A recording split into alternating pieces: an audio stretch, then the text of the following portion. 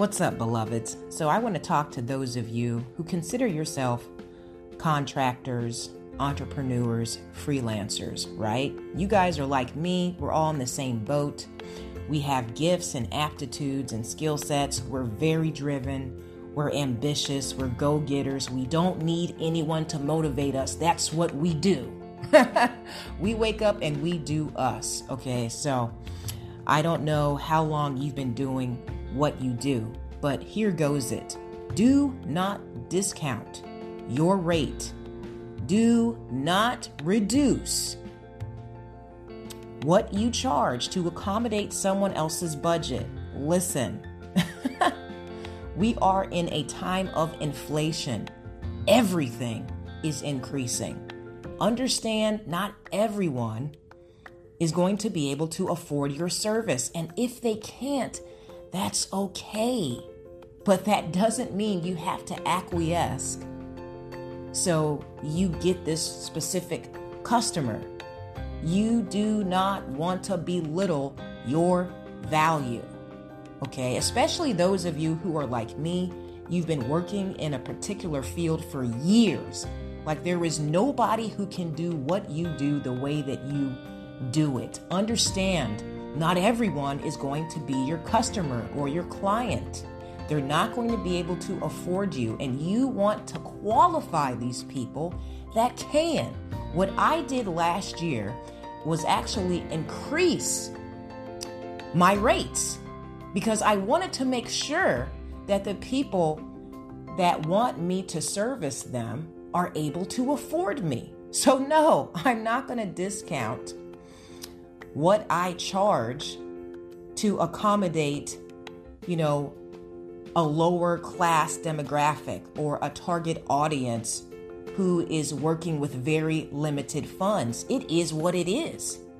So many people sometimes complain because they feel like, hey, I knew her or I knew him, we were cool, etc. And this person, they're not giving me a discount, as they shouldn't, right? If you didn't pay for that person's, education, if you weren't there investing that time and that energy that it took to become skilled in that particular field, you have no business asking them to lower their price for you, right? And honestly, guys, I want you to know that one reason why you always want to keep increasing your rate is because you want to make sure that the people that see what you're charging, that they feel like you are a good candidate, that you're going to be somebody that can provide them with elite premium service, right? Now, for example, if I want good produce, I don't go to the 99-cent store. I just won't, right? There are certain things that I don't mind getting there. But there are other things that I'm like, no. For this, I need this to be something that's actually going to contribute value to me, to my body. I'm very particular about my nutrition, what I put into my body, right? For me, my temple is priceless. So know that, yes, you will rub some people the wrong way. They will be disappointed. They may even talk crap about you. But listen, those clients that could afford you at a lower rate, they're not consistent. Trust me when I tell you. The people that you have to discount your rate to, they are often late. They don't take you seriously. They're not consistent. They always have an excuse for why they don't have their money. I'm just keeping it real. Like, hey, can I be on a pay plan? No, you can't. It is what it is, right?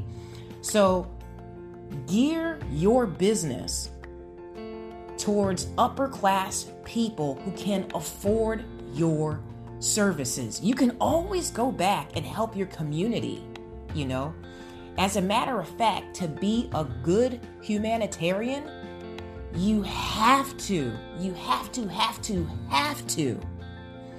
Make sure that your clients are in the upper class, because those people are able to afford your services and they will continue to build your business.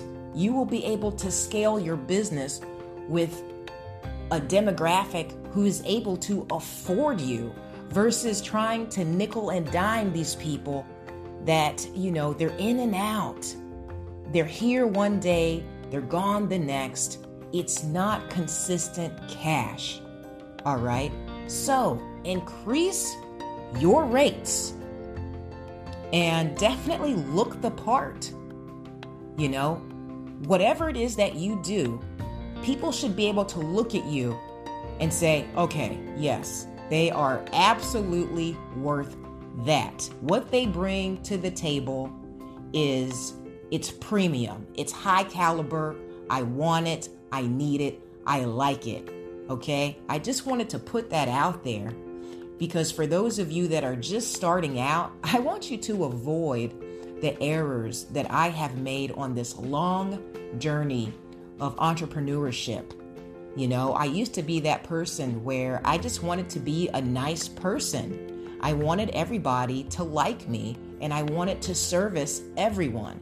And what ended up happening when I would lower my rates is I was basically leaving myself accessible to lower class clientele who could not sustain my services, right? And if you can't sustain my services, that's a problem for me. That messes with the food on my table. That messes with the tithe that I put into church. And listen, I'm about my Father's business. Right?